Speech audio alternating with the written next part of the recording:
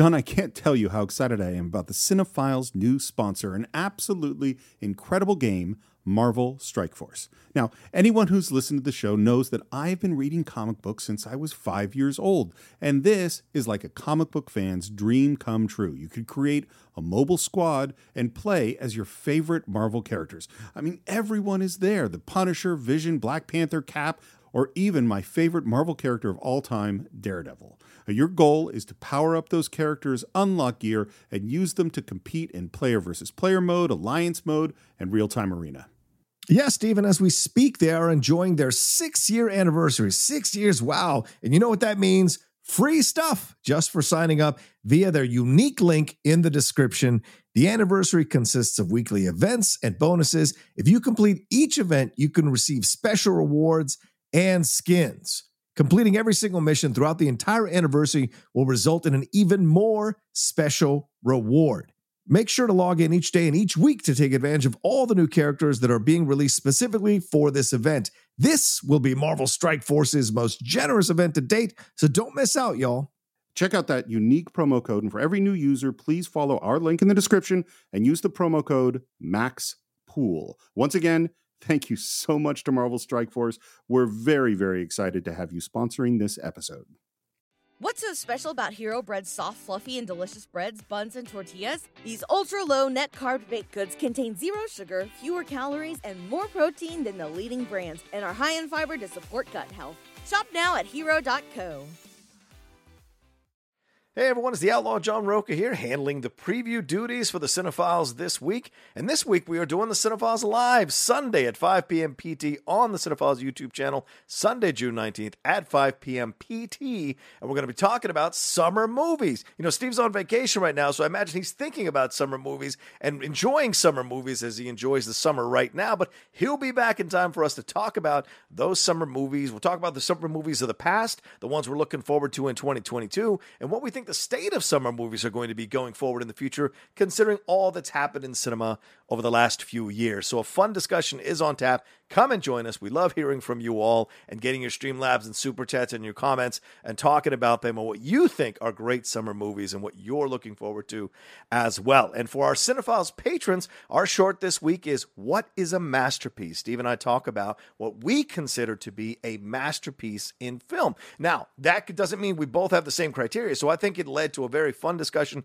that you all are going to enjoy. Steve's criteria for a masterpiece and my criteria for a masterpiece. And maybe some of you will agree with us, some of you will disagree with us. That's kind of the joy of listening to one of our Cinephiles shorts. And if you're not a patron yet, you should definitely become a patron at patreon.com/thecинephiles so you can get access to these shorts and increase your enjoyment of the Cinephiles as well. All right, the Cinephiles Live this Sunday, 5 p.m. PT on the Cinephiles YouTube channel. Don't miss it, Sunday, June 19th, and we'll talk to you then. Take care and have a great rest of your weekend.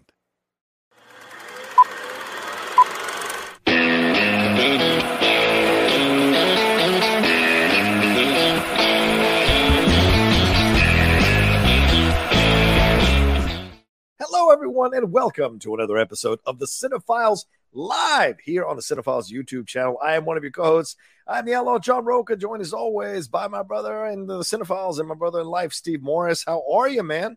I'm very good. I just got back from a vacation in the Pacific Northwest where I was in the San Juan Islands, where I've never been before. That is absolutely beautiful. Wow. I ate lots of seafood and oysters and tooled around in the trees and went whale watching and all sorts of fun stuff. Wow. Sounds like a perfect way to spend your summer, hanging out. Summer, yes. Having some nice food, going whale watching, maybe riding the whales if you feel like it on their fins or something. I'm sure people do that. Sure. That's what I did. So I went Aquaman style on a couple of orcas, you know. I like it. It's better to go in the deep style, as we see in The Boys, which is no good. But yeah. I mean, I did eat some octopus. I don't know if that counts. Scarring scene for sure. But we are here to talk about summer movies. That's our focus today. Thanks to so many people who are joining us live already right off the bat.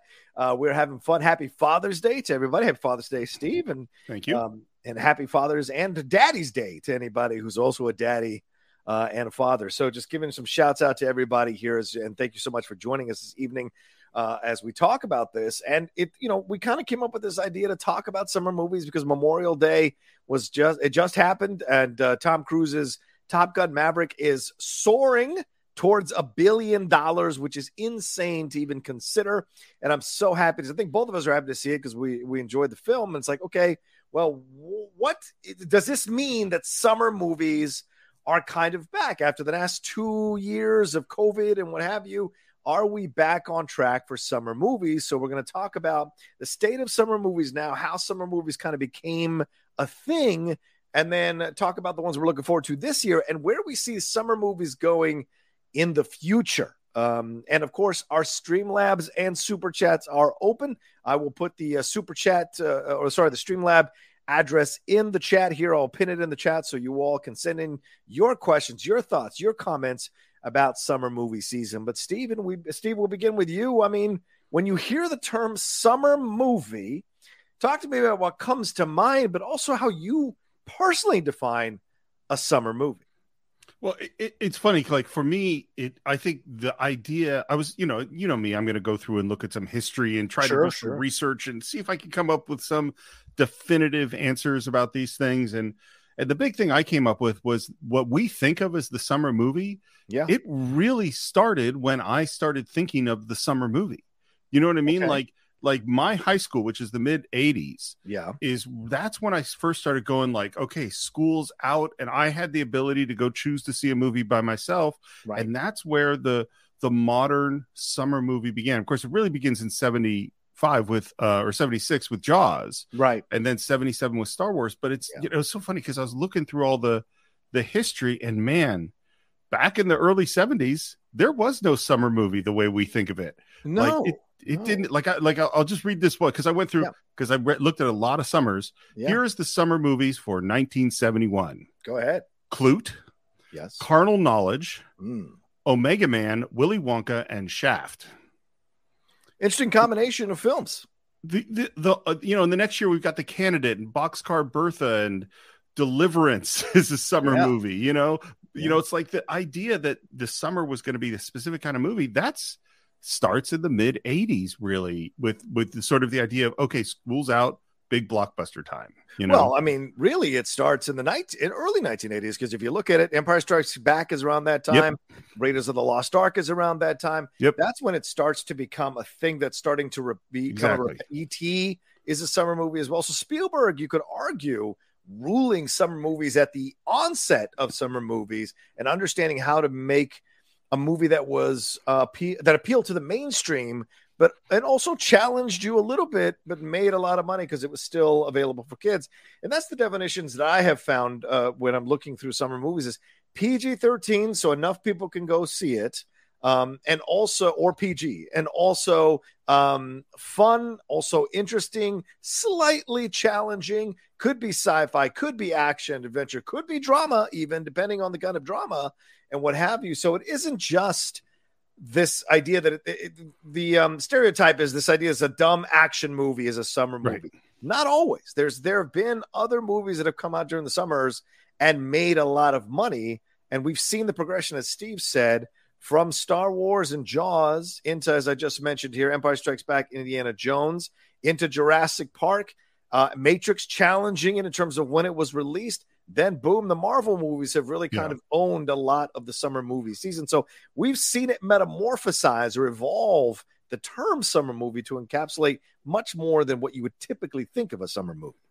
Well, and I think the big difference is that pre-Jaws and Star Wars, Hollywood thought that grown-ups were who's going to drive movie sales. Right. So people above their 20s. And so there was a wide variety of films that they put out in the summer. And then post Jaws and Star Wars, they went, oh no, it's teenagers and kids is where we're going to make most of our money. Those are the people that are going to see movies over and over again. That's where we're going to sell all of our merchandise. Right. And so let's start, as soon as school's out, we're going to start marketing to them. And that's how everything shifts for good and for bad. I mean, there's a lot of good. I mean, I'm sure you have the experience of, I can't wait for blank, movie. Top Gun. Top Gun is a perfect example. But what's funny? I just want to, because you mentioned Top Gun at the beginning. I have a real. It's funny as I was looking through these lists of movies every year. By the time you get to the 2000s and mid 2010s, and it's all sequels and IP from other era. You know what I mean? Like it's like 9 out of 10 of the top grossing movies are sequels or part of a property. You know what I mean? Yeah. And that's too bad for some reason, and it doesn't make any sense. Yeah. I don't put Top Gun Maverick in that category. Of course, it is a sequel, right? But it feels like a real movie in a way that's its own thing. Do you know what I mean? Yeah, I absolutely agree with you. I think Top Gun is a separate film. Top Gun Maverick is a separate film. I agree. It doesn't feel like a sequel because of all these years that have passed. Now, are there things that, is it very much connected to the original film? Yes, but it feels spiritually like a completely different film. You could argue it feels like a mature blockbuster film in the way that mature blockbuster films used to feel back in the day. That's what it is. It's not just, are the action scenes great in the sky? Sure. But what anchors the film is this emotional relationship with Penny Benjamin, and really the emotional relationship between him and Rooster, and a man looking back on his life. That's not your standard summer movie. It's, be more about him like, riding on top of the jet somehow, that would be what you'd expect. But what you see in the film is a much more reflective, contemplative Maverick that really has knocked audiences' socks off, mixed in with some great action sequences, some intense moments, some funny moments, some really sweet, tender moments between Penny Benjamin and Maverick. So the film has so much. And I wonder, Steve, it's so funny you kind of tapped on this. I wonder if we are seeing the next evolution of summer blockbuster movies. And I'm kind of jumping the gun here in the topic order, but with Top Gun Maverick, because it feels like this was a sign to the studios. This can work. This approach can work. Adult themes mixed in with fun moments, mixed in with real stuff, mixed in with these great action sequences. And at the end, audiences are left satisfied. And it's almost going to make $1 billion, which nobody could have predicted when this was first released. I can't believe I'm saying this, and this is going to sound really weird coming out of my mouth, but it's like the sequel to Top Gun is a mature, sensitive, complex adult movie. You know what I mean? Yeah. Like here's this movie that was for, as populist as you could possibly imagine in 1986, as testosterone filled. And I know you love it. I'm not disparaging the film, except I disparage it a little bit because I don't love it. The older I get, the cheesier it becomes. And then I go see Maverick and go, no, this is actually the sequel to Top Gun is a film for grown-ups. It's really, really bizarre to me. And yet I think that's true. Yeah. Not that a teenager is not going to enjoy it, and maybe enlistment in the Navy, pilots will go up just like it did in 86, but it still feels like I think what it is that so many of the sequels are the same but different. We want to capture the same thing, and we don't want to necessarily go too deep. We don't want to necessarily be challenging in any way. Right. And even though Maverick certainly delivers on those flight sequences, they're unbelievable. Yes. And yet absolutely. It does have real depth to it, I think. Yeah, absolutely. And, and that's the thing that I wonder, and we'll address that a little bit later on in the show, Steve. We should put a pin on that and certainly come back to addressing what we think the future of summer blockbuster movies might be. But one thing to think about, the term blockbuster has been around since around 1948. So summer movies did not kind of inspire or coin the term blockbuster. Hollywood has had the blockbuster title for a film or description for a film since 1948. It was just, and I think this is what happens, Steve, organically as we progress as human beings, right? You talk about the fact that we saw this demographic that the studios all of a sudden shifted to cater to when the summer movies kind of became huge off of Jaws and off of Star Wars. That's also what started to be the demographic that everyone started to change their approach to grabbing. They wanted to grab the attention of that age demographic so that they could spend the money on their products. TV, candy, movies, comic books, all kinds of stuff were like the 1980s is a great example of a complete sea change in where companies felt they were going to target their marketing when it came to demographics. And we saw more kids in commercials. We saw more of this like Coke, Pepsi, these kinds of things becoming cool for teenagers to talk about or to be involved in commercials. You know what just occurred to me that's weird is I can see, like, the odds are back in the early 80s, mid 80s, that a 45, 50-year-old dude is not going to buy the t-shirt. And so Hollywood is going to market to the young people because they are going to buy the t-shirts and the other merchandise. And then I suddenly went, and then we, who were teenagers then, grew up, and our 50-year-old asses will buy the t-shirts. You know, like, we've been trained from our youth to still be the consumers that we were then, and still, because we're the ones lining up for the Marvel movies. We're not eternally young. That's what they taught us, to be eternally young, Steve. Yes, look at me. I am eternally young. I wear my Blade Runner shirt right now. Eternally young. That's what I'm saying. But let's hit some of these other blockbuster movies, Steve, and get the conversation going here. Let's hit the 80s, right? You have E.T. the Extraterrestrial. You have Tron, Star Trek II, The Wrath of Khan, one of our favorite films and one of our favorite episodes of the Cinephiles. The Secret of NIMH, Indiana Jones and the Last Crusade, Honey, I Shrunk the Kids, Ghostbusters 2, and a film that a lot of our fans on Twitter tweeted about to us, Batman, 1989's Batman. That is also a summer blockbuster or summer movie there in the 1980s. So pretty good basket of movies there to choose from. And that's just around the top. There's much more that you can look at from the 1980s.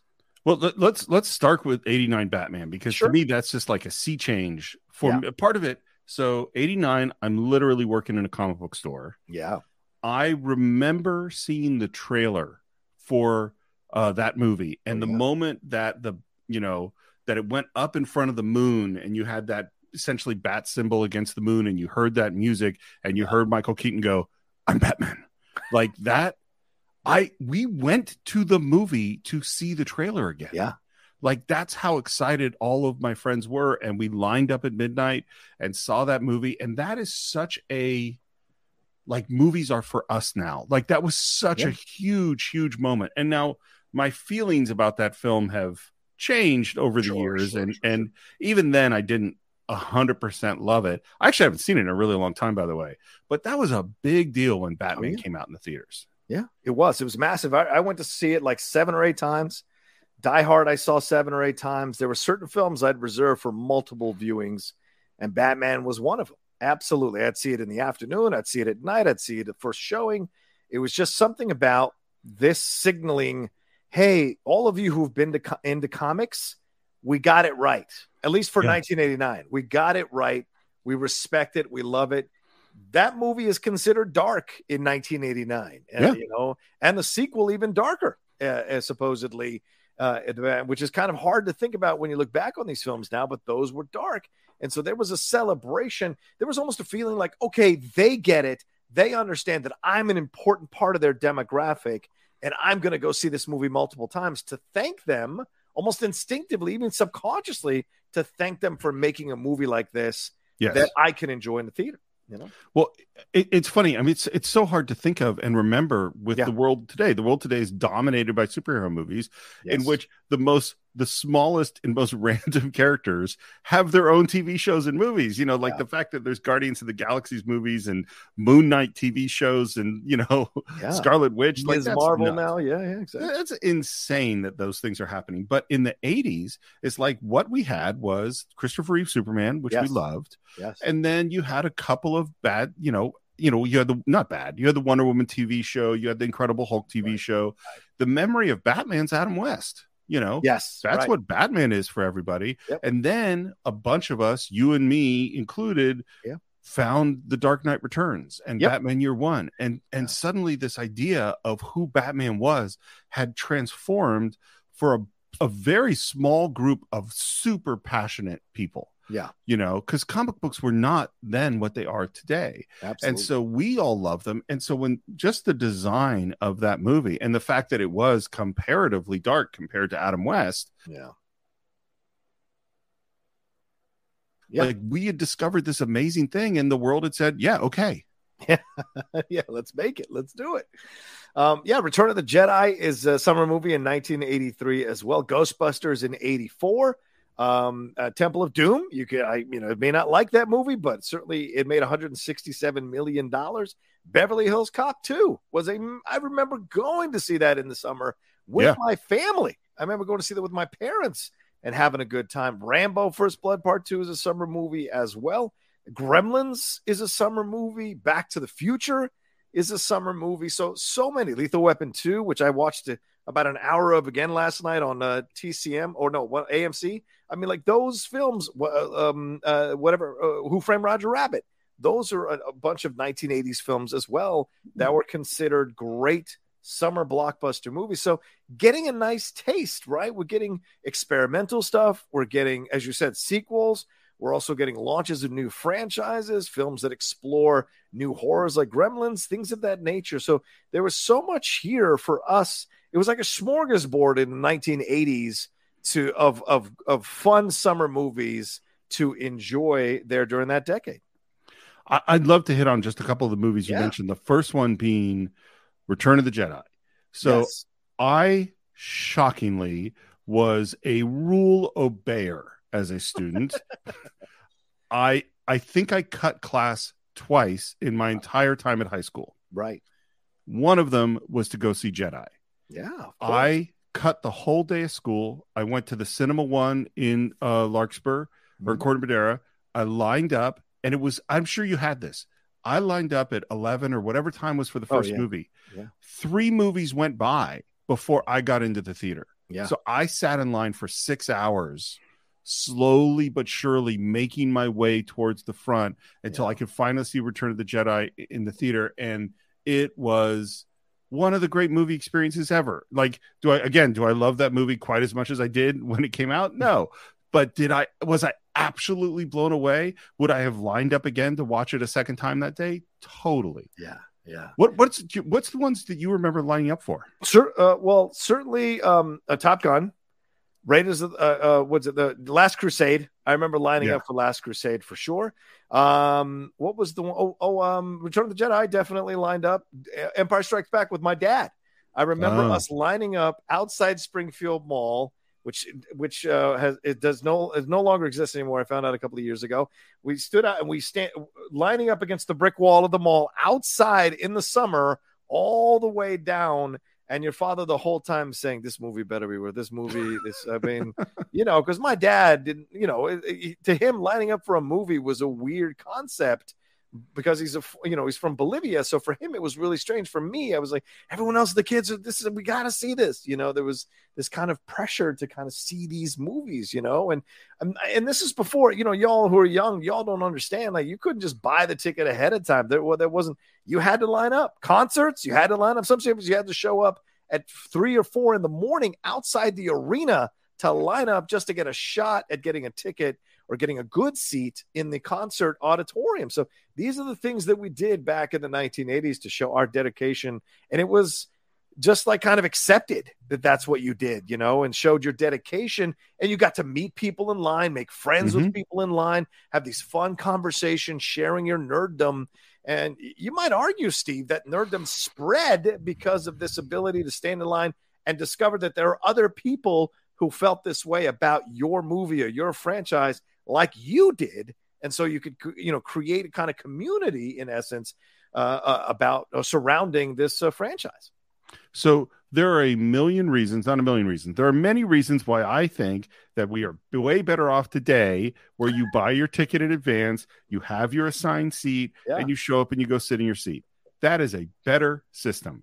But absolutely. I totally agree with you that something was lost. Yeah. Because you're it's just as you said, you're in line with all this people. It's a communal experience. You're all excited about the movie. People, messages would go back and forth. People would start to make jokes and yell, and you would get to know the people that you were in. Of course, the bad part was when you finally got in and you were the last people in, and you and your friend had to split seats between one person at the front right corner and the other person at the front left corner in the worst spot. I remember seeing movies where it's just, you're in this seat where you're just desperately trying to not hurt your neck the whole time. But that was part of the thing. That's another part of this, Steve, is so correct to bring this up. we didn't have assigned seating. So if you got a ticket, you had to run into that theater and hoping you grabbed a good seat. And like Steve said, if you were one of the last ones in there, good luck. You were probably mostly sitting in the front or way in the back in an uncomfortable seat. And that's the price you had to pay just to get in there and see that. And the other part of this, Steve, that you mentioned, the bad part of it splitting up. The other bad part is if you were waiting through 2 or 3 showings, you had to make sure you covered your ears when people walked out of the theater, because people would reveal spoilers. People would reveal things that were going to happen in the movie sometimes, excitedly talking about the film. Nerds are not necessarily known for modifying their voices or modulating their voices. So they would come out excitedly screaming about a film that you were just about to go in and see. So you had to kind of figure out when to do that and be aware of that when the doors open, that you were covering your ears all the way up until you got inside the auditorium. So yeah, it was great. We didn't have internet. We didn't have any of that stuff. So, the best you got was not even cell phones. We couldn't even call each other to tell each other what was going on in terms of the movie. So it was that kind of experience, Well, in preparation for the show, I could go on the internet and say, what are the summer movies coming out this year? And there is a schedule of everything that's coming out. Plus I have Twitter and I have my good friend, the Outlaw, and the Geek Buddies who are telling me trailers, and which trailers are coming out. So I am well informed about what is coming my way. Yeah. When I was 13, I didn't know, unless you bought, Entertainment Weekly or something, who knew what was coming up? It wasn't until you saw the commercial on TV or you happened to catch the trailer when you were seeing a movie that you would find out a movie was coming. And then it would spread by word of mouth. And then, of course, because we didn't have cell phones and the internet, is you had to call your friend on a landline and say, hey, do you want to meet me to go see this movie? And then you would just line up and hope for the best. Yes. I lined up for many films as a teen, as a 14, 15-year-old teen. We didn't have the fear that people have nowadays. We just show up in the theater and stand there in line waiting for it. Our parents had just anticipated or expected us to come home whenever we were done. That was the game. And you were, especially if you had a job at 15 years old, you got that driver's permit. Ooh, you got to use your parents' car to go to the theater and see if you took the bus, or you walked, or you took your bike and locked it up and hoped it was there after the movie was done. These are the games that we played back then. But there was as you said, Steve, there's something that we've lost, because there was a quaintness to that. There's a fondness and nostalgia in that we've kind of lost now. And I think we still keep trying to find in these online message boards and these online chat rooms, YouTube in the comments section. It's essentially a search for community, either hating it or loving it. It's a search for community in discussions about a particular movie or TV show or piece of media, which I think is so fantastic.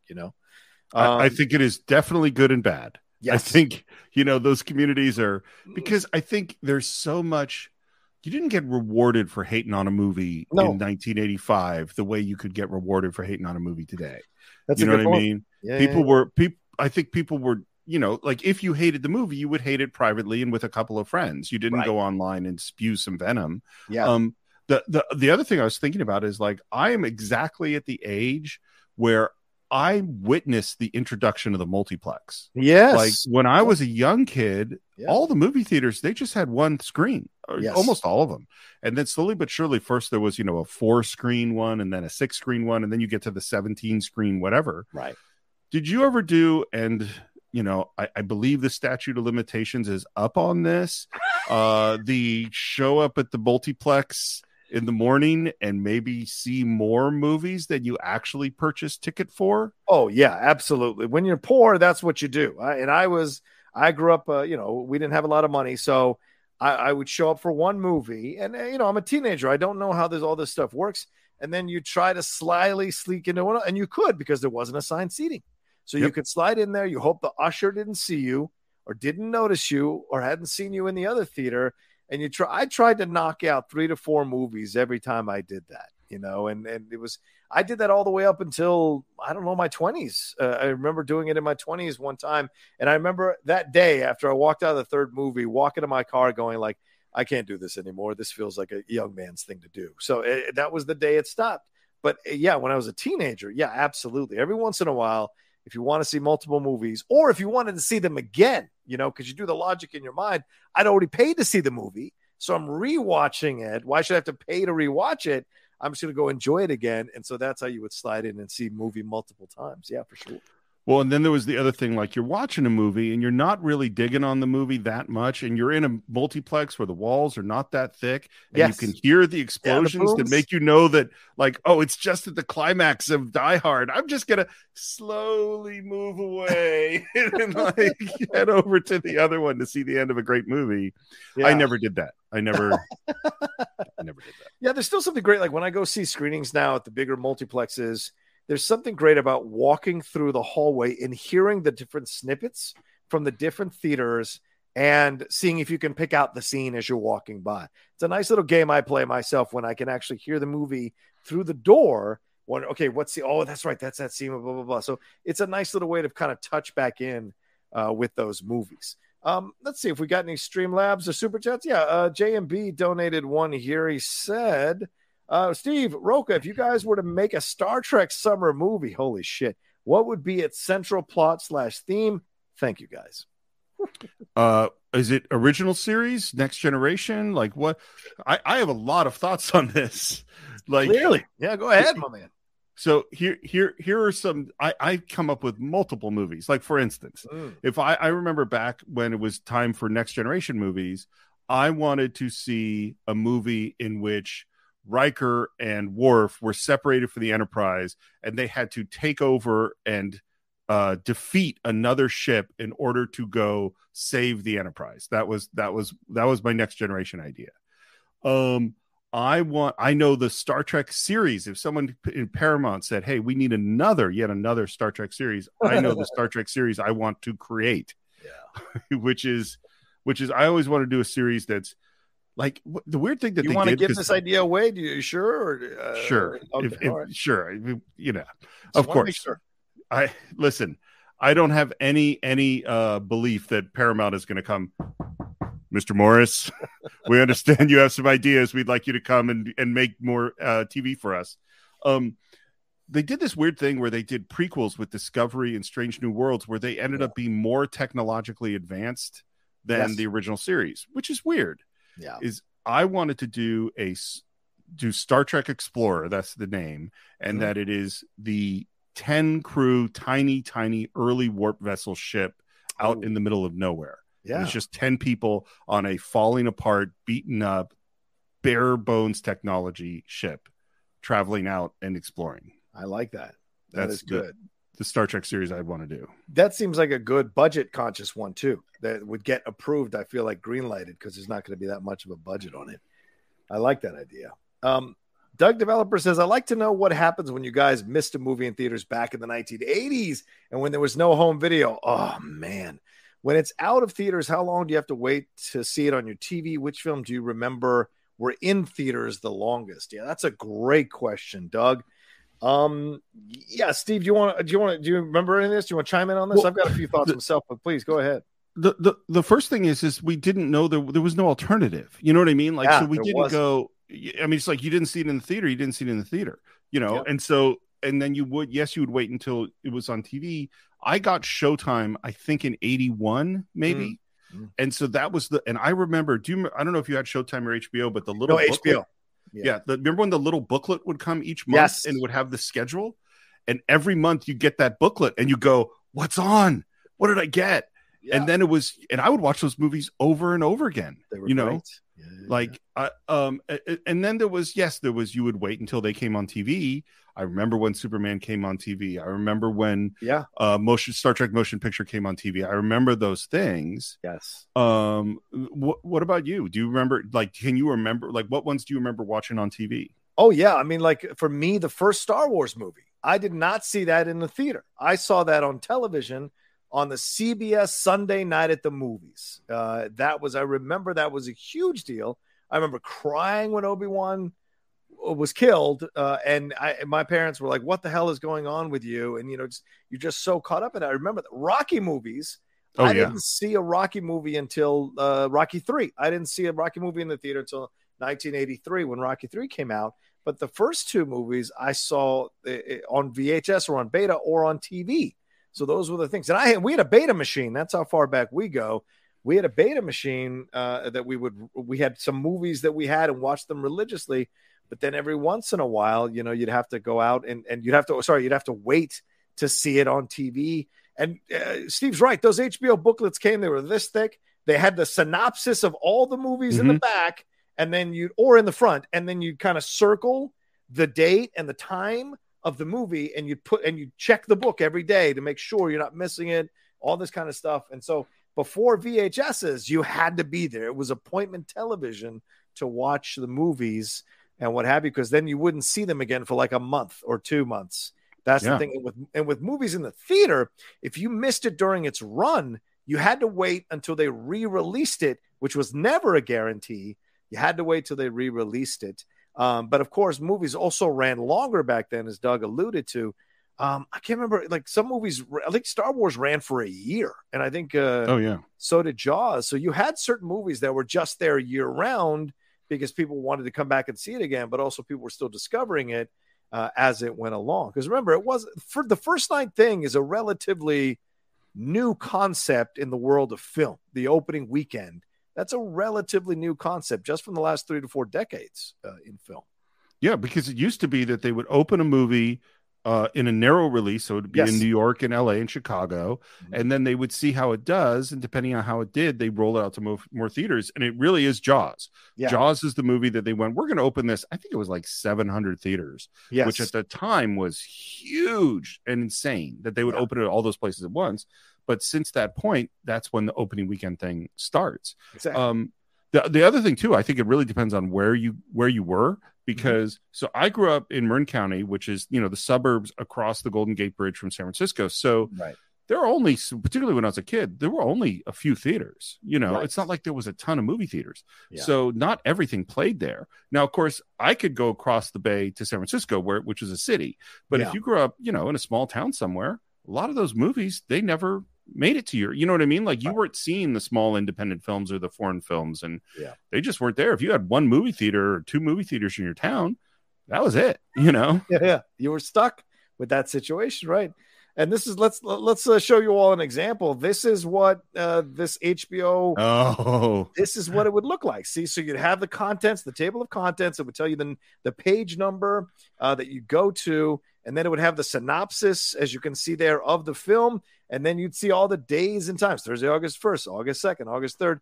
And you'd go through it all, and it would just be repeated. And there'd be some ads in it as well. The boxing stuff, right? The sports stuff would get highlighted as well. So you saw. So this is a great example. Oxford Blue, Streets of Fire, Woman in Red.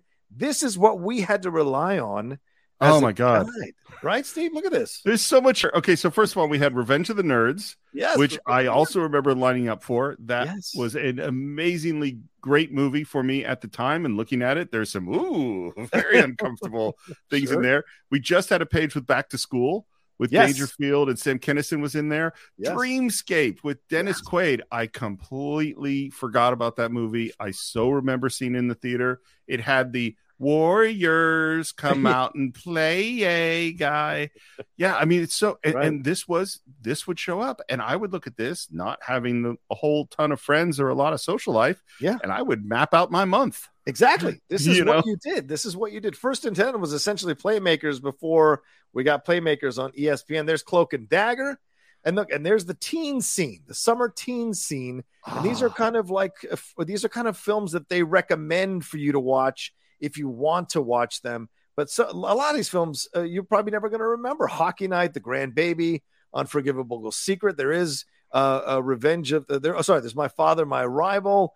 So these are films that you're like, what is this all about? Then you'd have the daytime stuff, romantic comedy that's for the parents there to figure out what they want to watch. And then they would tease certain films that were coming, right? Things that were September, Terminator is coming soon. Phil Collins, Olivia Newton-John, right?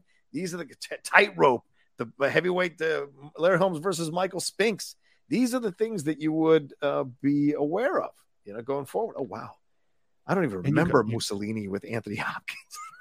And there's in this, honestly, John, I pictured now a whole series of live shows where all it is you and I looking at old HBO schedules, because we got Gandhi in here. Yes. We got the Seven Magnificent Gladiators. Yeah, there's some weird stuff in here that I don't remember us having or seeing. So it's kind of funny to look at this now. But yeah, here we go. I was trying to move it over. Yeah, Eddie Macon's Run. I remember that. Dog Day Afternoon, Brian's Song, Pope of Greenwich Village. Look at these films. Well, and this also goes to, I know something we've talked about before, but we live in the world where whatever you want to watch, you can watch. Yeah, right. It is, assuming it's out of the theater for a few months, it is available. It might cost you a couple bucks, but it exists. Where for us, it was, this is what's on. Yeah. And so it forced us to watch a bunch of things that we probably wouldn't have chosen to watch. Yeah.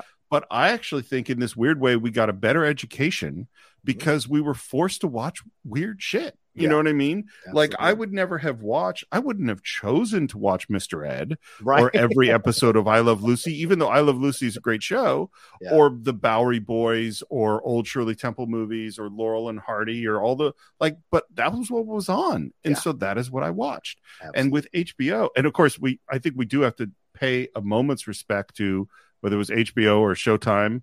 There were these other movies that came on maybe after 11 o'clock. Well, those weren't summer movies, so I don't know why we need to bring those up. That's true, right? You know what? Listen, for those movies, it was always summer. It was always summer. That's for damn sure. Yeah. And summer is usually hot and sweaty, so that's usually what Oh, boy. Let's look at the 1990s summer movies to move into another area here. Ghost came out in July of 1990. Robin Hood, Prince of Thieves, Total Recall. Terminator 2 was a July 3rd, and that started to become a thing too, Steve, in the 1990s, is July 4th being the weekend to drop the big summer movies, right? Batman Returns is in June of 92, then Jurassic Park on June 11th of 93, The Fugitive, an adult approach to a summer movie, True Lies in 94, Apollo 13, again, another adult approach to that, Independence Day in 1996, being on the nose, being released on July 3rd. Twister was another one. Men in Black, which a number of people have tweeted us about as well. Mulan in 1998 was a summer movie. And a film that we've covered on the Cinephiles, Armageddon, son, July 1st of 1998. Blade was 98. Phantom Menace was 99. The South Park as well, June of 1999. The Blair Witch Project was July of 1999. And The Sixth Sense in August of 1999. So an incredibly eclectic group of movies as quote-unquote summer movies, Steve. So this idea that it's only just action-oriented, dumb, shoot-'em-up movies is completely ridiculous. When you just look at the 90s decade alone, there are a lot of thought-provoking, interesting, innovative, new kinds of films that elevate the genre that they're from. So it's just an incredible encapsulation of the artistry that was going on in the 1990s with summer movie season. It's funny. The first thing is, I think every single movie you mentioned, I literally could picture the movie theater I saw it in. Yeah. And sometimes the line I was in, like I remember waiting in line to see Independence Day in Westwood. I remember waiting in line in Concord to see Total Recall. I remember waiting, you know what I mean? Like I can picture going into that movie theater and having that experience. Terminator 2 being another one, like that was a huge one. I mean, Terminator 2, because I had watched Terminator, the original Terminator, 20, 30, 40, 50. I have no idea how many times. I watched it over and over again. So by the time that sequel's coming out, that was absolutely huge. Yeah. You know, I mean, and I remember going to see it. I remember just being absolutely blown away by it. Like that I think in a weird way, I think it's those movies that locked us in to be the generation that is now making the summer movies of today. Do you know what I mean? Yeah. I think studios saw consistently the amount of money they were making from the movies that were coming out during summer. And like you said, it started to become something that they bought into now even more so than in the 1980s. I think there's a much more, how can I say this? There's a much more eclectic group of films, like a much more variety in the 1980s. When you go to summer movies in the 1990s, the tastes are changing. The spectacles are getting bigger. World-ending stuff is the topic of some of the movies. The idea of changing, the idea of sci-fi the Matrix becomes a huge deal in 1999. There's all these changes that are happening. From Terminator 2 to Matrix, Steve, it's a heck of an arc in terms of the movies and the spectacle and the exploration and the stories that are being told here as well. We survived the Cold War. The fall of Russia was 91, 92 when the wall came down, or 93. I can't remember. Yeah, it was Bush was still in office. So 91, maybe 90 when the wall came down. And so now there's this whole new thing to be afraid of, which is AI, which is, that could end the world. All that becomes a thing that we actually consider. And that becomes the focus of a lot of these summer movies over the next few years.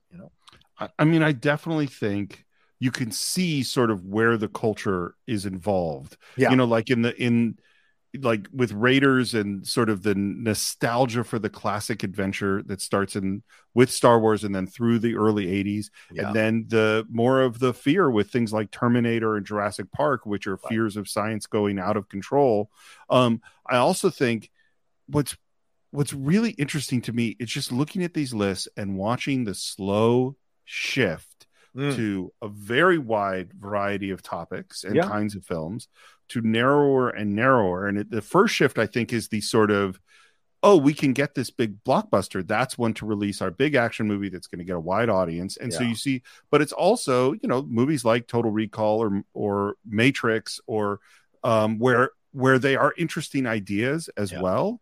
Yeah. And then, I don't want to jump ahead, but I know we're going to get into the 2000s, and that's where you see more and more of these movies have numbers at the end of them. You know what I mean? Yeah. Like, and that's sort of the strange shift. And I wonder too now, and Top Gun Maverick being an example, are we going to see counter programming in the movie theaters at all? Or is it just going to be the big action sequel, part of a universe sort of movie, Yeah. And I think this is what we alluded to, and we'll talk about it later. Of course, the Top Gun Maverick, as I said earlier, might be the next evolution, which combines, as you said, a bit of a counter programming story here with the elements of a summer movie. So you've got the balance here that could be very fascinating to explore if there are other directors and writers who are able to understand how to create films like this going into the 2020s and make money off of these films and get people into these theaters to watch them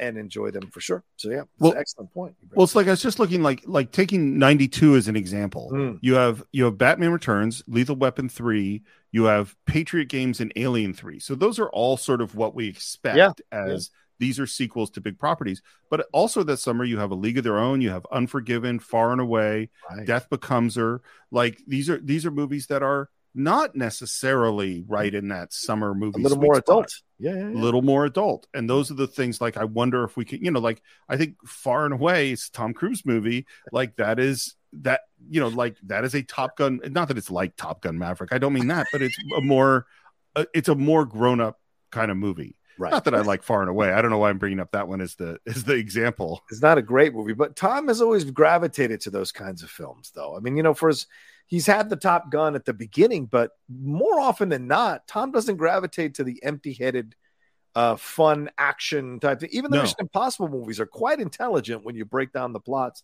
Do they all kind of connect? Does every point connect up and seem possible? No, that's the fun flight of fantasy in those movies.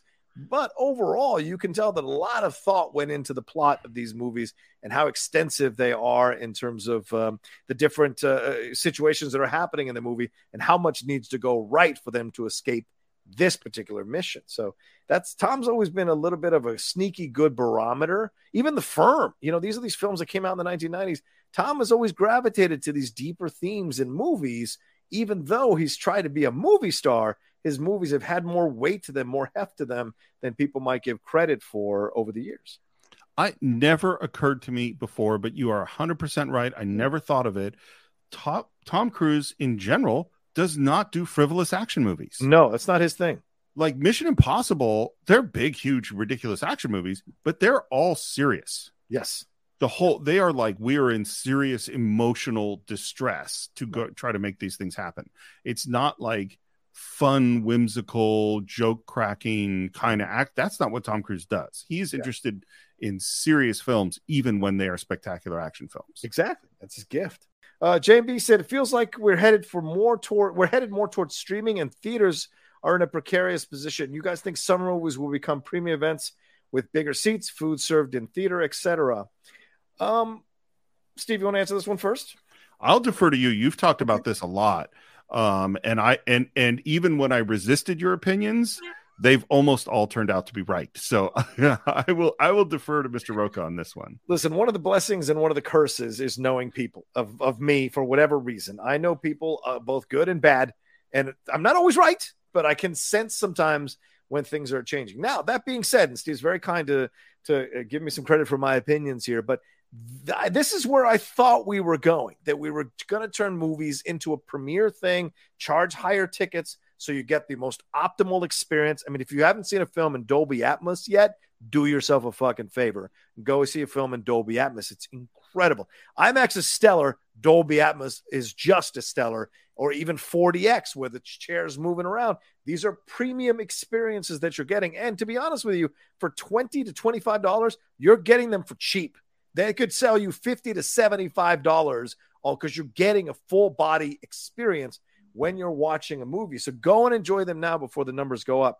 That being said, Steve, it's funny this question came up. I actually was reading an article 2 days ago how online sales are starting to drop dramatically and in-person sales are increasing.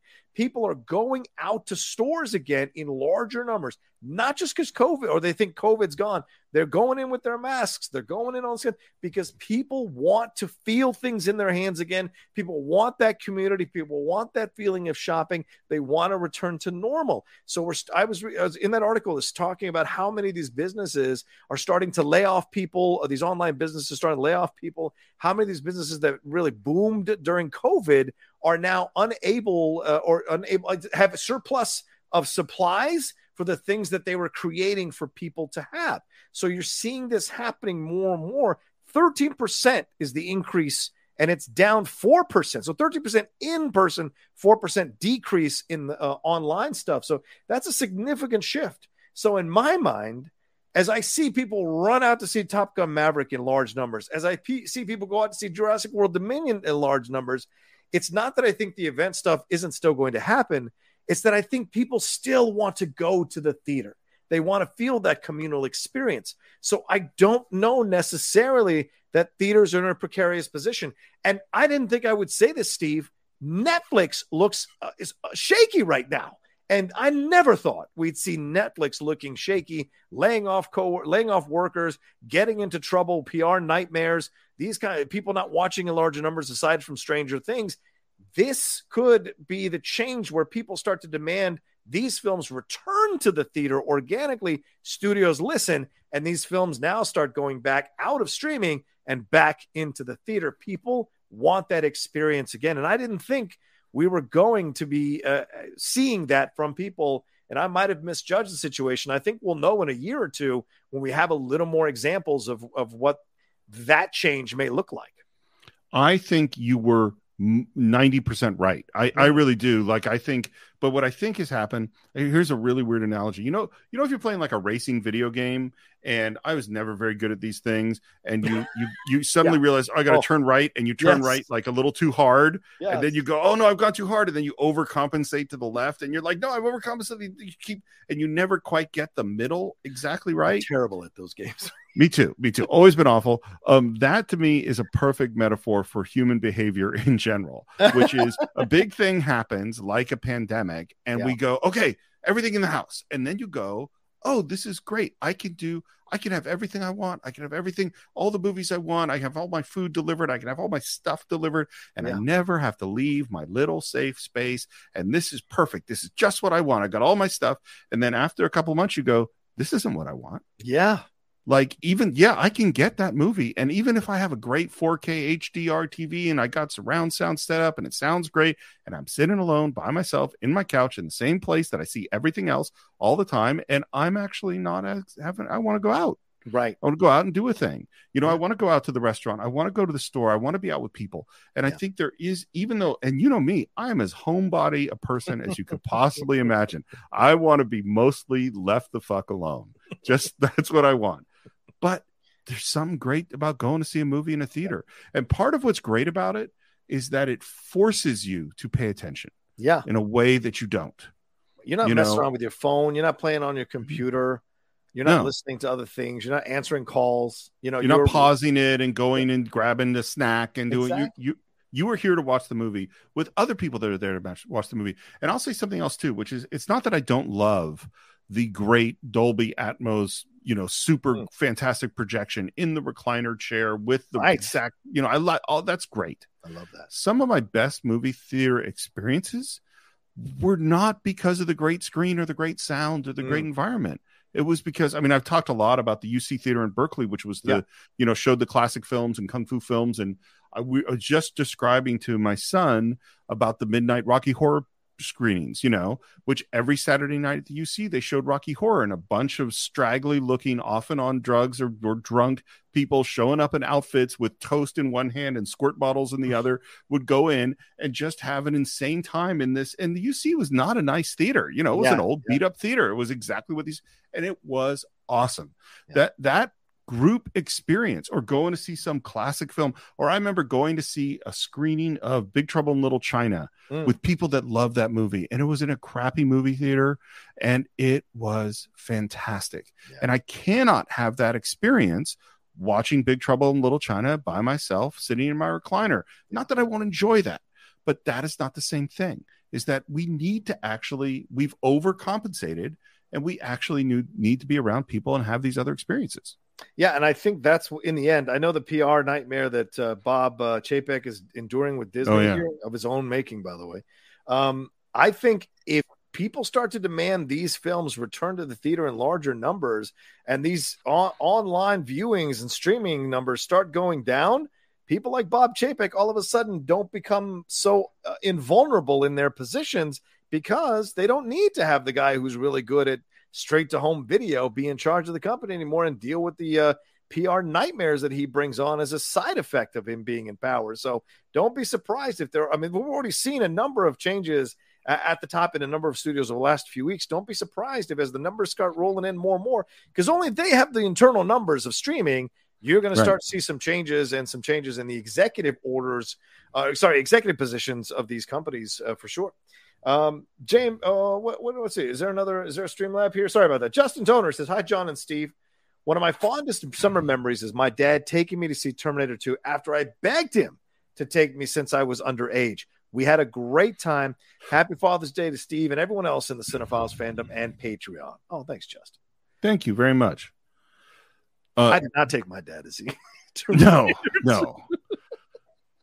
Do you remember, you already said, actually, Empire Strikes Back, I think, of the family lining up for the movie. Like, one for me, I remember the whole family lining up for Superman, for the original Superman. And that was just a big, once it was sort of past high school, I didn't really go to see summer movies with my family. That I remember. Like, I don't have a strong memory of those. It was much more going out with my friends, Yes. Yeah.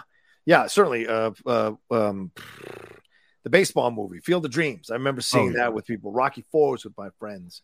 Rocky III was with some friends. So it's just, you just got to have that kind of communal thing where you all get together. Your parents drop you off if you're under 15. If you're over 15, you find your way there and whatever, or your friend picks you up, and you go see these movies. Absolutely. So, and Jonathan Peck says, I want to give shout out to underrated summer blockbuster movies like POTC 1. Is it Phantom? What is it? I don't know what that is.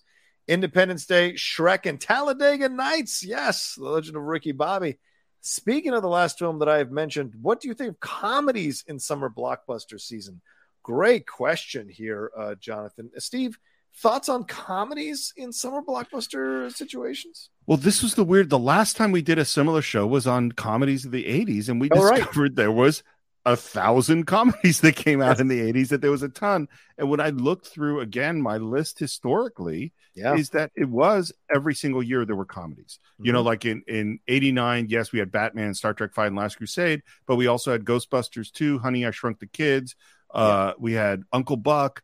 That's also When Harry Met Sally. It's that we always had that. Yeah. And today, comedies, there's so few of them. Yeah. There's so few.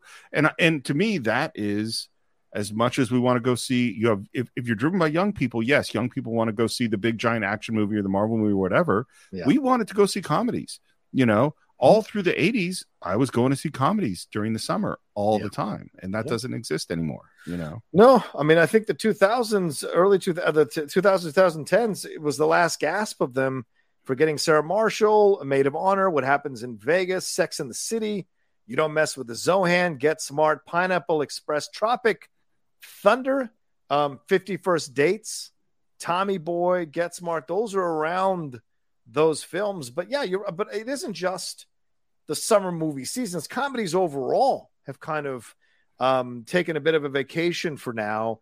And I think it's because there's been such a backlash to people joking about the things that they used to joke about casually in the past in these movies, whether it's sexism or racism, with some of the jokes at Asian people's expenses, some of the jokes that were there at women's expenses, some of the uncomfortable situations, as Steve mentioned, with Revenge of the Nerds and other comedies that you see like, oh, okay, maybe comedians are changing or metamorphosizing how comedy is happening here. And so there's much more socially conscious comedy that's out there in a way that hasn't been before. There are a number of comedy films. They're just not straight comedy. But, Bros is coming, which looks to be like a fun movie that deals with a romantic comedy that deals with a guy, Billy Eichner, falling in love with another guy and what that means in the gay community. And it's all gay actors. And it's getting a big studio release. So it's just this signals a little bit of a change in the comedy landscape. And maybe comedies can start looking at summer as a place to come and try out what they're doing and how the genre is changing and see what's working for people. I mean, Bridesmaids, that was a great comedy, right? But that's 2011, if you can believe that. So, yeah. So I watched the trailer for Bros. Yeah. That looks so fucking... Not only does it look hilarious to me, but having a bunch of gay friends, it seems right on the money. You know what I mean? Like, it seems like a lot of conversations I've had with a lot of my friends about what that world is like. And it seems... I really hope it's fantastic. I hope it's fantastic just because I want there to be more movies. I hope it's fantastic just because I love a great comedy. But I also hope it's fantastic because it's a way to show a whole bunch of America who doesn't understand this world a little bit into what this world's really like. If it's a good movie, wouldn't that be amazing? I know. And the other side of this too, when we're talking about comedies, what a lot of these blockbuster movies have done over the last few years is comedies have kind of gone down in terms of the numbers. Steve mentioned our 1980s, our last month's live show about comedies from the 1980s. There were so many in the 1980s, and the numbers have just dropped here into the 2000s and 2010s and 2020s. I think what you're seeing, though, is these summer blockbuster movies co-opt some of the comedies by having comedic elements be a really essential part of their movies, whether it's Fast and the Furious or something someone mentioned here, Pirates of the Caribbean or the Marvel movies. They all have a little bit of, even that terrible Joss Whedon Justice League movie tried to manufacture some comedy amidst the darkness, and this is what you see happening. Comedies have changed in a way that the elements have been picked off the bone. The meat has been picked off the bone and put onto another movie to kind of still check that box, but not be a full comedy. I think, it's funny. The movie, our upcoming movie, which has not yet been announced, one could argue is the beginning of the truly hybrid action comedy film. Oh, great point. Yeah. Excellent point. It's so interesting. I was just looking because you mentioned Bridesmaid. And that's 2011, and that was one of the years I was looking at. And this is the thing I was talking about. Like I was saying, in the 70s, you could have all kinds of movies released in the summer. These are the top 10 movies in 2011. Harry Potter, Deathly Hallows Part 2. One of the Transformers movie. Hangovers Part 2. Pirates, I think it's 3. Cars 2. Thor, Captain America, Kung Fu Panda 2, Rise of the Planets of the Apes, X-Men First Class, and Bridesmaids. So the top 10 films, there's only one movie that is not part of some other property. Yeah. That's nuts. Yeah. Shows you the power of franchising that's really happened over the last few years because studios see the money. And that's where they focus their stuff on, which is why these summer summer movie season we're seeing slowly start to come back, Steve, here.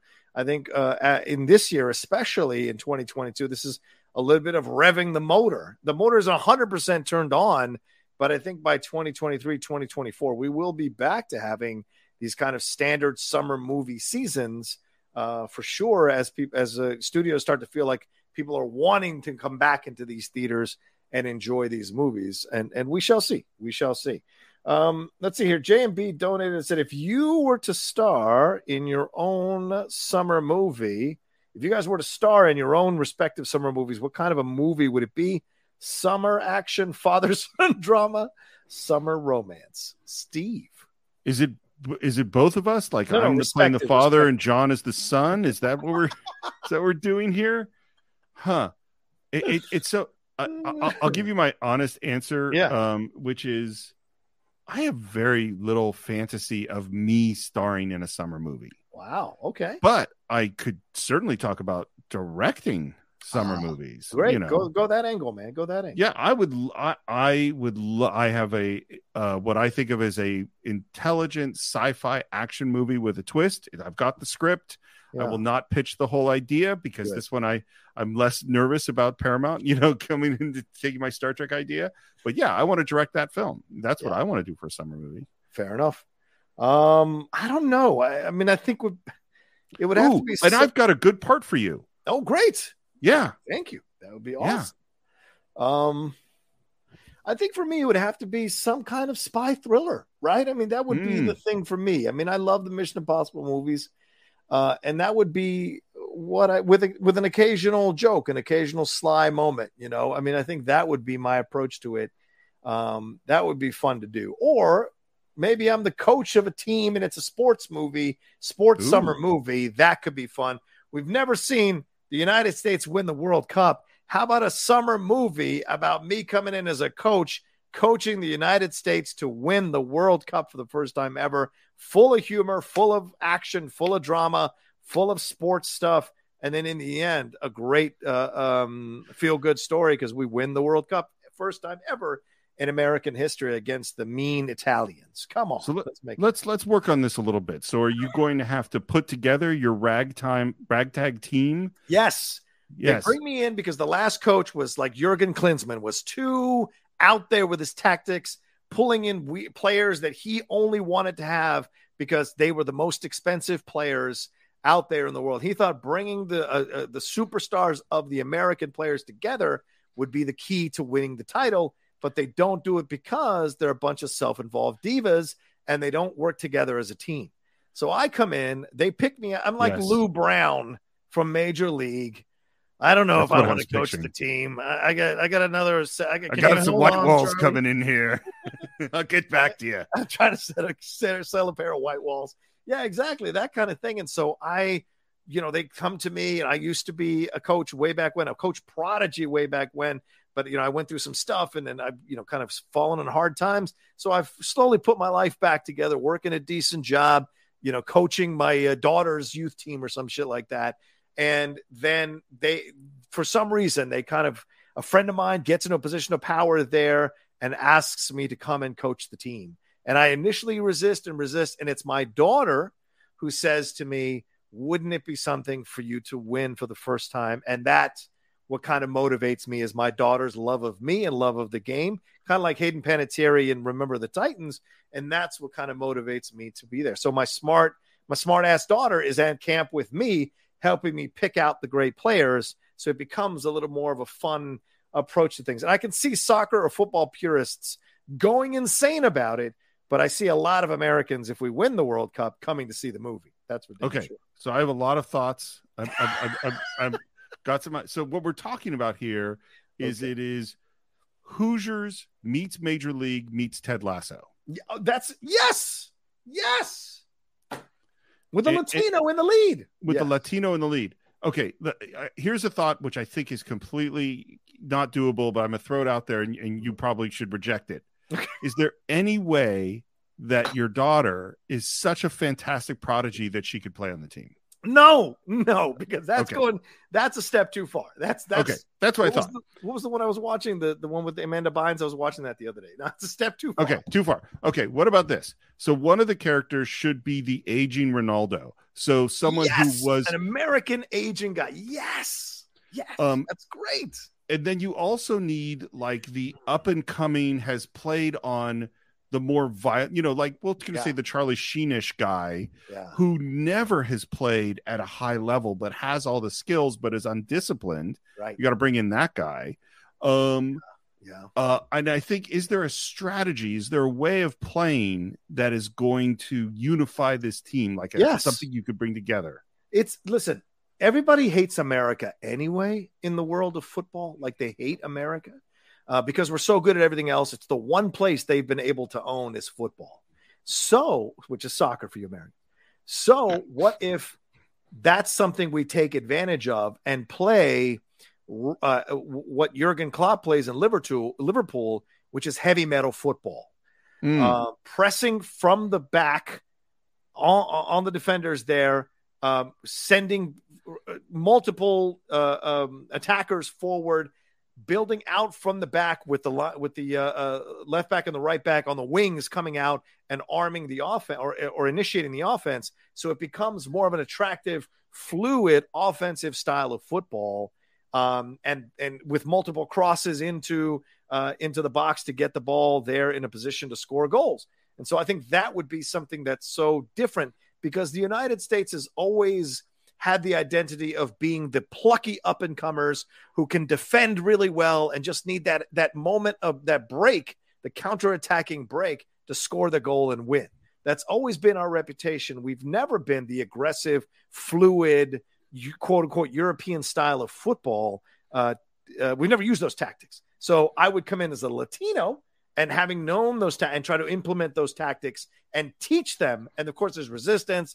There's anger, there's frustration. We lose the first few games so against smaller competition. So there's no question of whether I can do it or not. And then something clicks. And it's the veteran combined with the hothead, combined with the guy, the Charlie Sheen character, who figure out like, yes, this can actually work. And they got to put their shit away, figure out how to work together internally in the team. And that's what turns the character around, turns the team around, and gets us into a position to possibly win the World Cup. So then what you also need is, so you got to have I'm loving this. You got to have like two defensive guys who are really good. They're the backbone of the team. Yeah. And they have always been never like the superstars, but they are always consistent. They show up, they do their job, and they have to be completely against everything that you're trying to do. Yes. Right. And so that you have to challenge, because they're guys like, no, this is what we do. This is how we do it. We're good at it. Yeah. We've done it for you. And you have to go, no, you have to break them apart. You have to force them into doing something. And then in the course of the movie, in the middle of end of Act 2, they finally accept your style of play. And that's where you turn things around and start to win. Yeah. And that's the qualifying for my snotty English friend Darren here, who thinks I'm talking about the World Cup only. I'd have to have the qualifying. They wouldn't hand me the job of coaching the team on the eve of qualifying for the World Cup.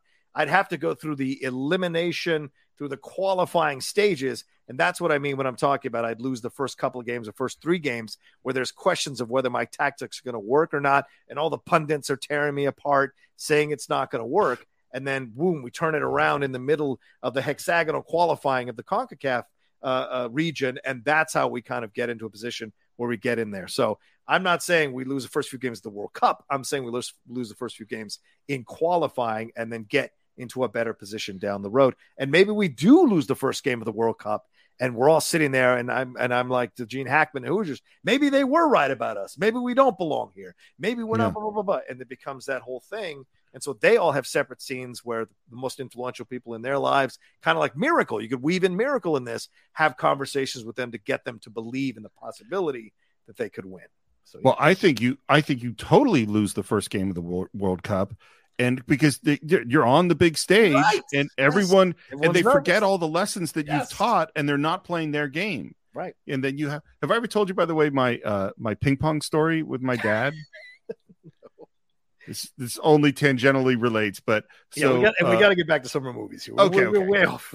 Poor Bill. Bill right. is mad at us. He said enough already. Sounds terrible. Either way. So, Bill, look at that black heart of yours and look at a puppy or something. Help yourself. I'll save the ping pong story for another time. There'll come a time. Let's talk about summer movies. Yeah, okay, let's talk about summer movies. Let's move back to the 2000s here. Let's roll through these real quick, and then we'll jump into the future. So here are some summer movies from the 2000s that we can take a look at. The Dark Knight, obviously, Spider-Man 1 and 2, Finding Nemo. As you mentioned, the Transformers, Moulin Rouge, an interesting one as well. Star Trek came out in the summer, the reinvention there in 2009. X-Men and X2, the Harry Potter movies, Wall-E, Scary Movie, and a nice satire film or spoof film. The Bourne Identity, launching a franchise and launching Matt Damon into being a real superstar. Ratatouille, District 9, The Da Vinci Code, and Signs. And another Tom Cruise one, War of the Worlds. So that's a great group of summer movies there in the early 2000s. Yeah, I think this is where I think things definitely turn. And it starts with Spider-Man and X-Men. That's the beginning of the modern comic book era. Good point. Yep. But there are a lot of good ones in there, like Dark Knight. Where I think it really works is where we're seeing interesting new interpretations of things like Dark Knight, the reboot of Star Trek, which I love, although I don't love the other ones as much. Yeah. I think, and it also gets locked. What's weird though is that because it becomes more predictable. There's this certain point of like, here comes the summer movies. And because it takes a couple of years for a movie, things are on like a 2-3 year cycle in terms of, and now will be the next Transformers movie. Right. And a couple of years later, and now will be, back in the day, the Harry Potter movies, or now will be the next of the Batman movies, or now will be the next of, one of these other Marvel movies. Like it just is like, oh, we're cycling through all of them. Yeah. It's a great point. And as we move into the 2010s, let's take a look at these here so we can, for expedience sakes. The Avengers is a summer movie. Mad Max Fury Road, Wonder Woman, Guardians of the Galaxy, both Avengers Infinity War and Endgame, The Conjuring, Edge of Tomorrow, the last two Planet of the Apes movies, Toy Story 3, Inception. That's an interesting one to be a summer movie. Spider-Man Homecoming, X-Men Days of Future Past, Captain America Civil War, Man of Steel, John Wick 3, Jurassic World, the Mission Impossible films, Ted, which is a rare comedy there in the summer movie season over the last few years, and Incredibles 2 and Despicable Me. So a nice combination of animated, live action, multiple genres here, but also movies, Steve, that I would argue with a little more heft, a little more weight to them, a little more of adult approach to the subject matter that they're covering. Even if they're comic book movies, there's still a little more weight to them than you might anticipate when it comes to summer blockbuster movies. I don't know. This is where I don't have anything against these movies. And there are a lot of those that I really, really like. I really, really like, Captain America Civil War, I like it. I really, really like Spider-Man Homecoming. The Despicable Me movies are fun. They're fun. But there's a certain point where it's like, I'm looking at Cars 3 and I'm looking at, Guardians of the Galaxy 2 and Wonder, and it's just the lack of variety. It's like in this list, like in 17, okay, there's Dunkirk, and then everything else is a sequel. In 2018, it's Incredibles 2, Jurassic Park 2, Infinity War, Deadpool 2, Ant-Man and the Wasp, Solo, Mission Impossible, Fallout, Transylvania's 3, and Ocean's 8. It's like everything has a number. And it's not that I don't think some of those are good movie. And yes, Infinity War definitely has some heft for a Marvel film. Yeah. But that's all there is, like that's where I start to get troubled. I see. And I don't get as troubled because I like that they're weaving the more adult themes like Mad Max Fury Road. I mean, that's a dude who is stealing women to turn them into his harem in a cult, right? And Mad Max has to stop this with Imperator Furiosa leading the charge to stop this from happening and defending and the other women who she's taken there to save them from that future. And Wonder Woman is going back to World War I and exploring the idea of hatred in the world, the idea of wanting to use force and power and arms to subjugate an entire world. This is something that still we hear in the rumblings in our actual social political climate nowadays, that there is a certain section of people who want to do that, who want to use their weapons to subjugate people who would dare to speak differently or look differently or dare to be a member of the LGBTQ plus community or person of color. We see that. Guardians of the Galaxy, it's about, people from completely 5 different walks of life coming together somehow and becoming a family. I think there are deeper meanings going. Edge of Tomorrow is a fantastic film that explores that with Tom Cruise and Emily Blunt as well. This idea of, well, you can't just sit on the sidelines. Apathy is not the way to go. Cowardly dipping out of the battle that could save the world is actually not the way to go. So I think there's more going on in there. I mean, Planet of the Apes is all about the apocalypse. Yeah, that one is losing power in our society to a stronger force and how we would react to that. You're never going to hear me badmouth Mad Max Fury Road. I think it's a great movie. I don't think it's a deep movie. I mean, the fact that we're dealing with, Okay. No, I don't think it's deep. I don't think it's a deep. I mean, is it dealing with a heavy, serious thing? I mean, yeah, John Wick is dealing with heavy, violent, serious things, but it ain't deep. No, you know what I mean? I think Mad Max Fury Road is deep. I don't think Wick is deep, but that's all right. But I mean, listen. I can't wait till whatever the 10th anniversary of Mad Max Fury Road is, so we can dig into that movie. That is a lot of a movie. But when you have a dude with a flame-throwing electric guitar strapped to a vehicle, that ain't deep. I don't know what the fuck it is. Come on. But deep. I mean, it's like Gallipoli as a summer movie. That is a deep movie. It's boring. That's a boring movie. But yes, what? I hear what you're saying. How dare you, sir? Yes. One of the rare Steve McQueens I do not like is Gallipoli. So, but yes. Steve McQueen? No, Gallipoli. Peter Weir. What? What'd you say? Which one? Gallipoli. Oh, Gallipoli. I'm sorry. I was thinking the one with Steve McQueen and Dustin Hoffman. That's Papillon. Yeah, Papillon. Sorry about that. No, I like Gallipoli. Gallipoli is great. Oh my God. We're in 100% agreement. Yes, that ending is Papillon, boring. Gallipoli. Yeah. I mean, it's like, and again, I'm not saying that some of these summer movies aren't dealing with slightly more serious things. I mean, Dark Knight is dealing with more serious things than other comic book movies. Yeah. But that doesn't make it Gandhi. Well, if that's your barometer, I think a lot of movies are not going to measure up in terms of deepness to something like Gandhi. And by the way, I know we're talking about, we're on live right now. I think we need to fast track Gandhi maybe after our next film, because Ms. Marvel is dealing with the partition that happens after Gandhi does what he does in the movie. So I would like to explore that movie now. It seems timely. So just a suggestion, and we might. No, we've talked about it for years. I think we put it on the schedule a couple of times and never gotten to it. I'm all for it. I haven't watched it in 15 years. Oh my God, it's in 14. Yeah. You gotta get it. I know it is, and I know it's one of your absolute favorites, and Gandhi is one of my absolute heroes. Yeah. And you would be forcing me, which is awesome, to do research on Mahatma Gandhi, which would be great for me. So I would love to do it, and I think we should.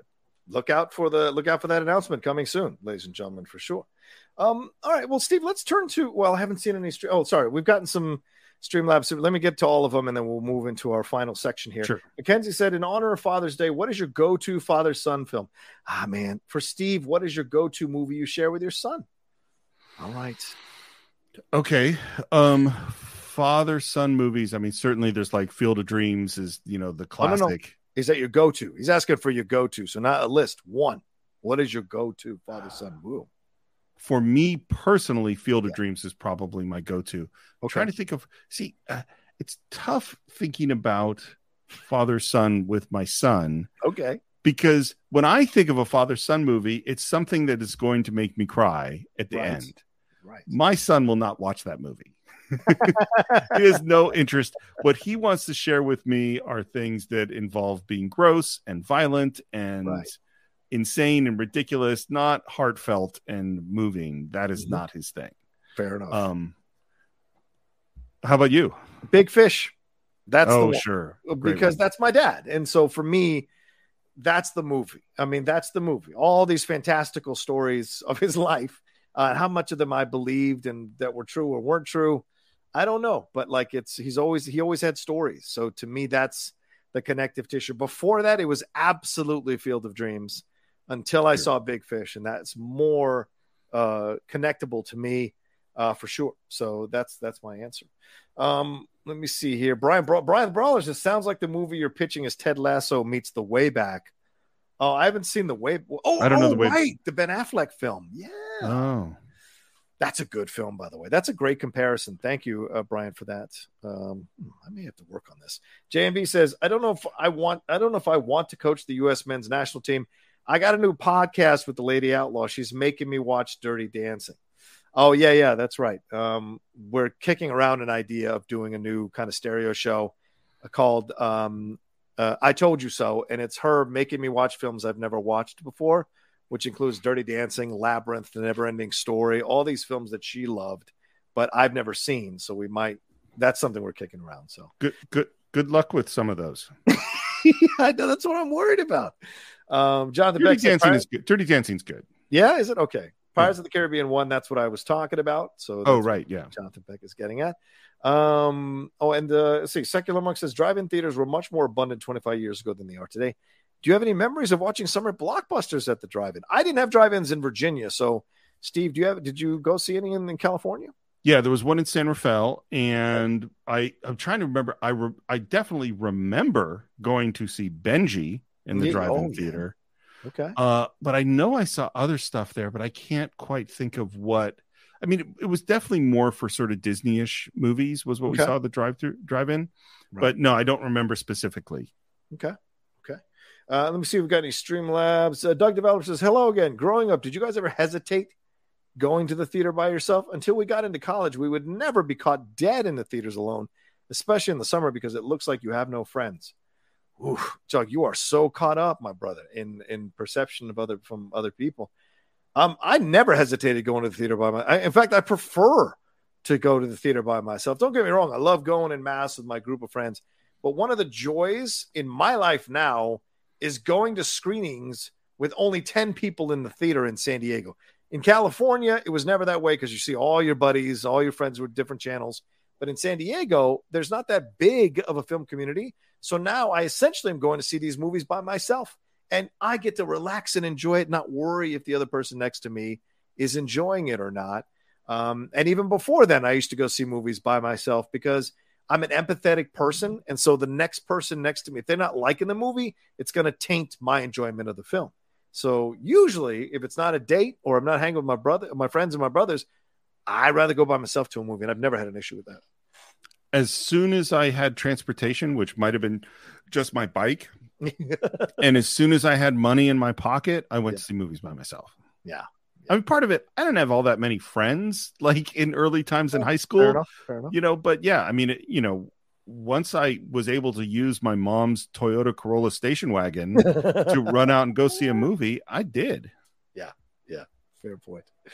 All right. So those are all the Streamlabs and the Super Chats. Steve, these are the summer movies coming out this year. Have you taken a look at any of these at all? I can throw them out to you and see if any of them picking up from the date right now, that would be Lightyear just came out. The Fish Come Spearhead. Elvis is coming out next week. Any interest in that? Absolutely. You've seen it, right? I did.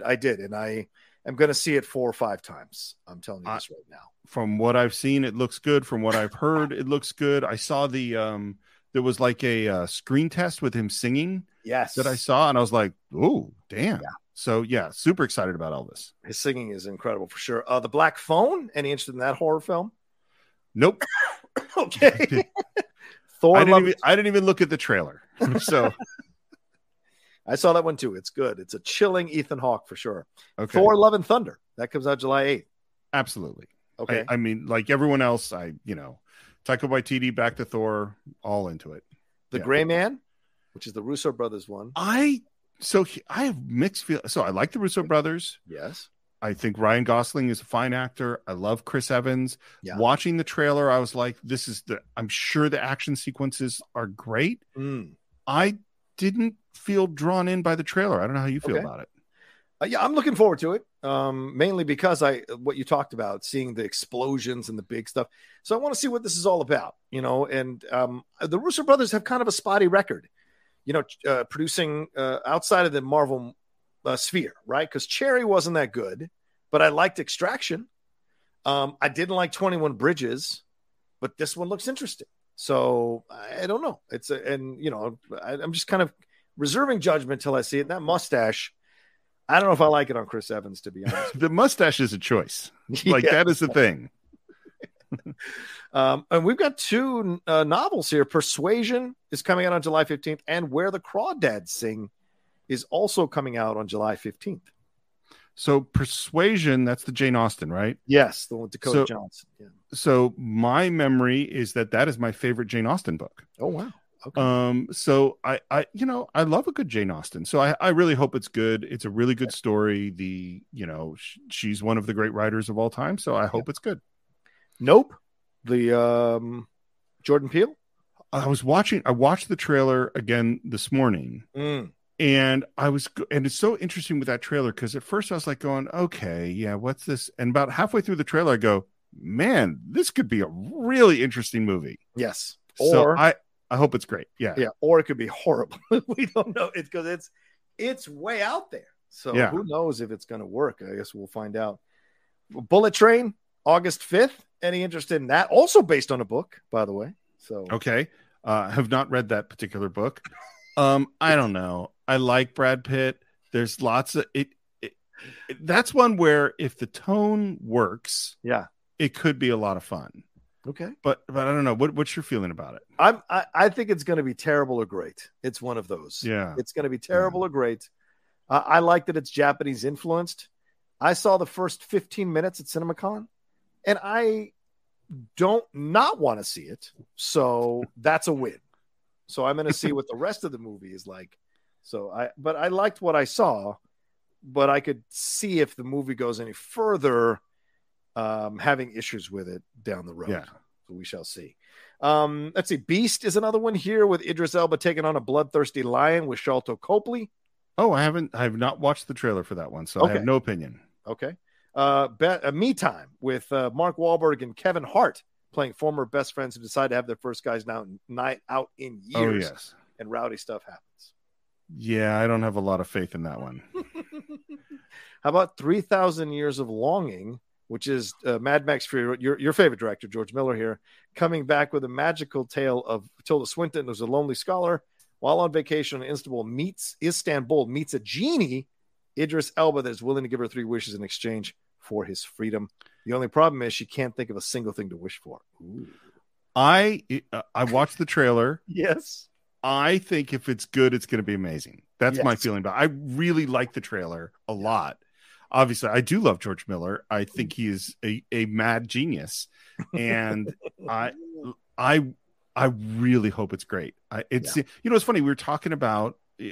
Said over and over again how I wanted to see more variety this summer. There's a lot of variety. There is, and so between Elvis and this George Miller film, and we're all over the place. And this one in particular, I have high hopes for. How do you feel about it? Yeah, I'm hoping so too. I think I'm cheering for all the films that are a little more adult oriented, and I can't wait to finally get back in the rhythm of seeing these films because the pressure comes with me. I've got to review it, so I got to kind of disconnect those things in my head so that I can watch movies, and if I feel like reviewing it, I'm doing. If not, I don't have to. But I am looking forward to seeing more adult fare combined with Thor and Love and Thunder, combined with these other superhero films. So Bullet Train. So we have a nice balance, and kind of maybe resume going back to what the summer movies, the best of the summer movie decades were all about, which was good variety and interesting projects that challenged you as a viewer. So excited you and entertained you, but also challenged you as well in more of the adult fare. And also Samaritan,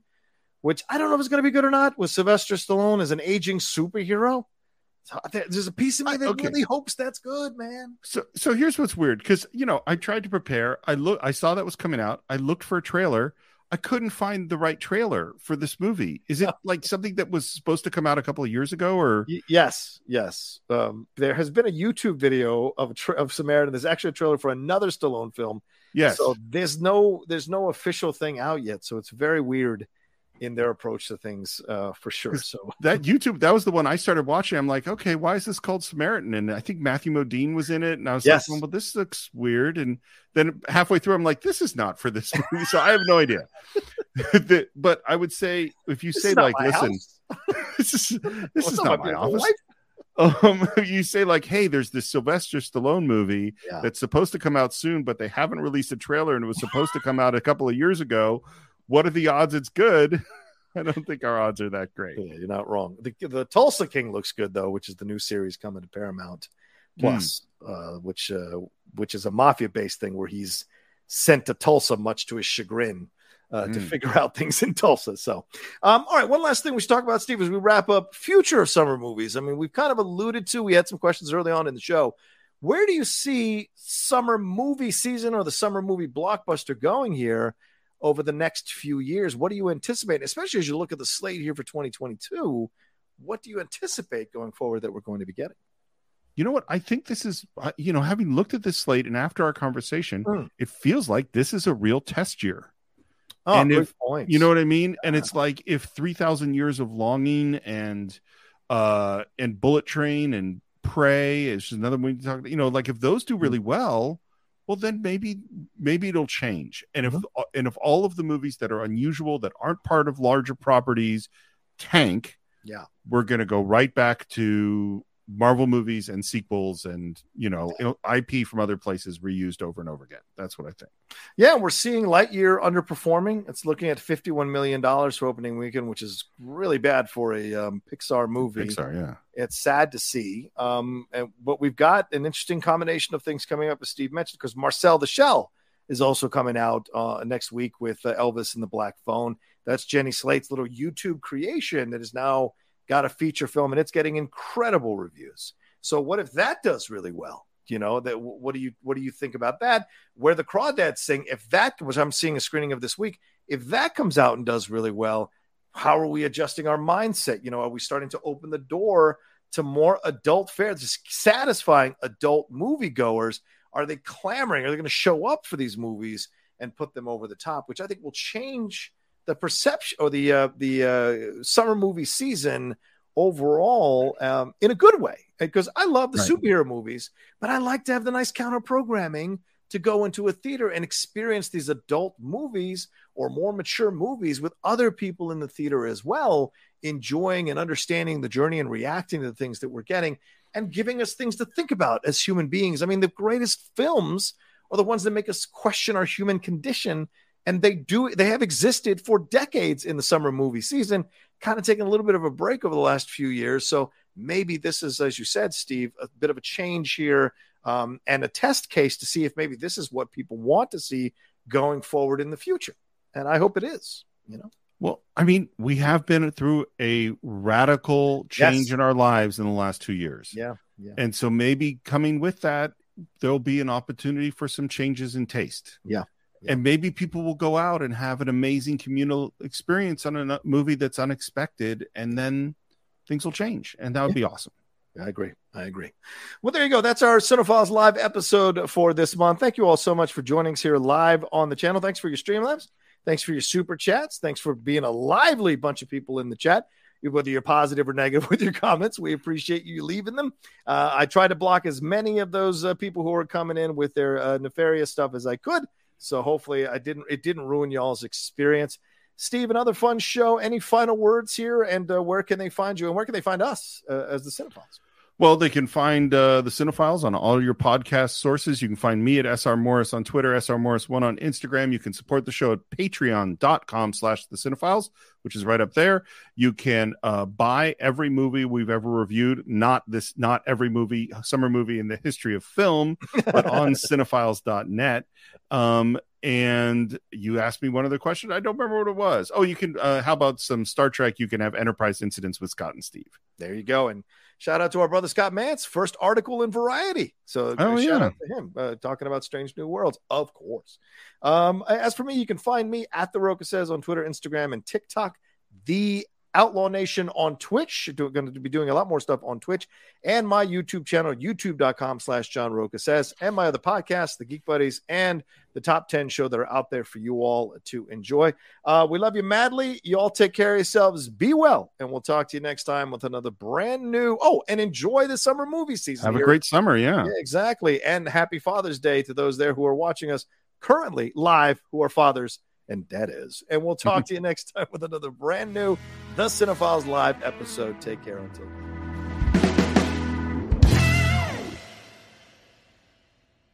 What's so special about Hero Bread's soft, fluffy, and delicious breads, buns, and tortillas? Hero Bread serves up 0 to 1 grams of net carbs, 5 to 11 grams of protein, and high fiber in every delicious serving. Made with natural ingredients, Hero Bread supports gut health, promotes weight management, and helps maintain blood sugar. Hero also drops other limited edition ultra-low net carb goodies like rich, flaky croissants and buttery brioche slider rolls. Head to hero.co to shop today.